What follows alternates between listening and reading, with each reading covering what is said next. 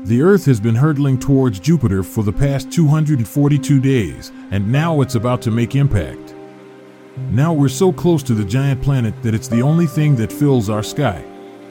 Ground temperatures on Earth are rising uncontrollably, our atmosphere is igniting into flames, and the scientific community is scrambling to provide answers. One way that scientists could find answers would be by looking into the past, because this wouldn't be the first time that Jupiter has collided with another planet. Nearly 4.5 billion years ago, Jupiter was involved in a violent collision with a planet 10 times the mass of the Earth.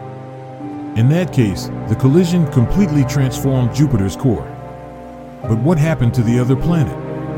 And what can that tell us about our own planet's chances of surviving a crash into the gas giant? To get some answers, let's travel back to 4.5 billion years ago when Jupiter was just a young planet trying to find its place in the universe.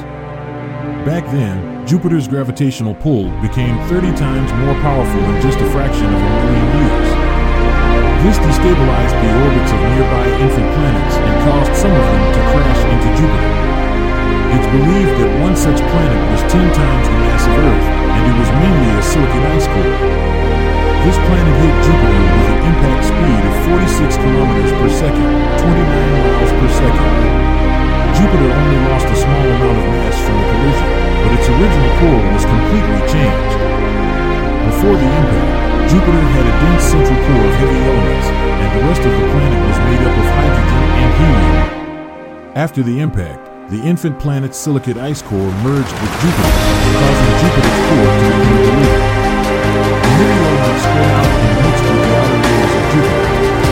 While this collision was a defining moment for Jupiter, it meant the end of the road for the other planets. So what are the odds that Earth's fate will be any different? Let's find out. The Earth orbits around the Sun at an average velocity of 29.78 kilometers per second, 18.5 miles per second. At this speed, if the Earth were to just leave its orbit around the Sun and head straight for Jupiter, it would take about 242 days to get there. Throughout our journey, Jupiter is shining in a bright star, going bigger day by day, hour by hour. By day 6, Jupiter will appear as bright as our moon. Soon, we would start to notice our daylight become dim. We'll only get about 50% of our lunar sunlight when we reach Mars' orbit. Luckily for us, the Earth's atmosphere will act as a buffer, so we won't experience cold right away. But that will only last a while, so we'll need to invest in some heavy-duty interviews. To put it in perspective, Mars has a surface temperature of minus 63 degrees Celsius minus 145 degrees Fahrenheit, so that's basically what we'd have to look forward to.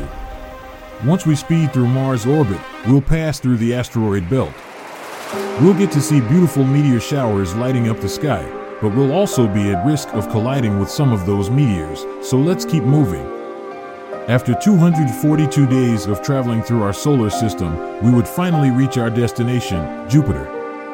As the Earth is pulled into Jupiter, our planet's velocity could increase until it reaches 60 kilometers per second, 37 miles per second. That's 250 times faster than an airplane flies, so you'll want to hold on tight. Oh, and did we mention that Jupiter has 79 confirmed moons orbiting it at all times? So there's a serious risk that we could collide with any of them as the Earth is pulled in closer. And if we do happen to avoid all those moons, things would only get worse. As we crash into Jupiter, both planets' atmospheres will be compressed, rapidly increasing the temperature and essentially setting the air on fire. But at least we won't have to worry about colliding with Jupiter's core because we'll never make it there. Our planet is too small and would burn up in the atmosphere before that ever happens. But this would have a huge impact on Jupiter, as the Earth's remains would completely mix into its atmosphere. So if you ever notice our planet going off course and heading towards Jupiter, you might want to jump off along the way. Maybe right as we pass over Mars. And if you want any pointers on how to make the Red Planet your new home, check out our new show, How to Survive. The advice you find there might help you set up your own little Martian colony.